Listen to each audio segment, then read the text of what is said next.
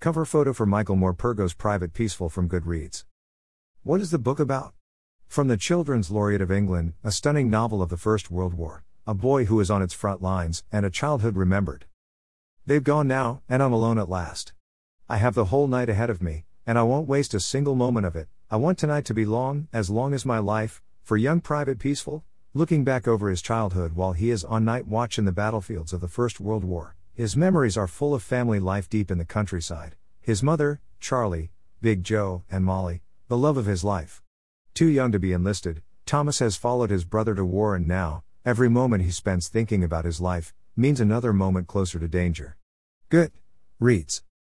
My review. I remember reading this during the early years of secondary school. This brilliant fantasy book showed the reality of the lives of the soldiers during the World War.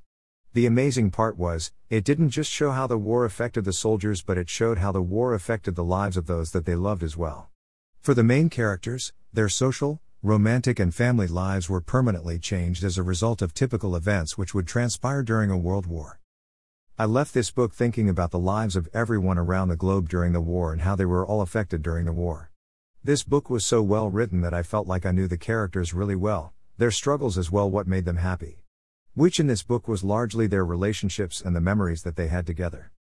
There isn't anything which I strongly disliked about the book. It had a tragic ending which added to the brilliance of the writing.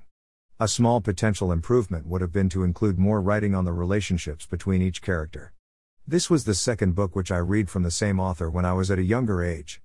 Overall, I thoroughly enjoyed the book from beginning to end. I think everyone should read this book, and my rating of the book is a strong 4/5. https://ledme.pl/p/nt ru/s9rw/reac. Email address. Subscribe. Subscriber content.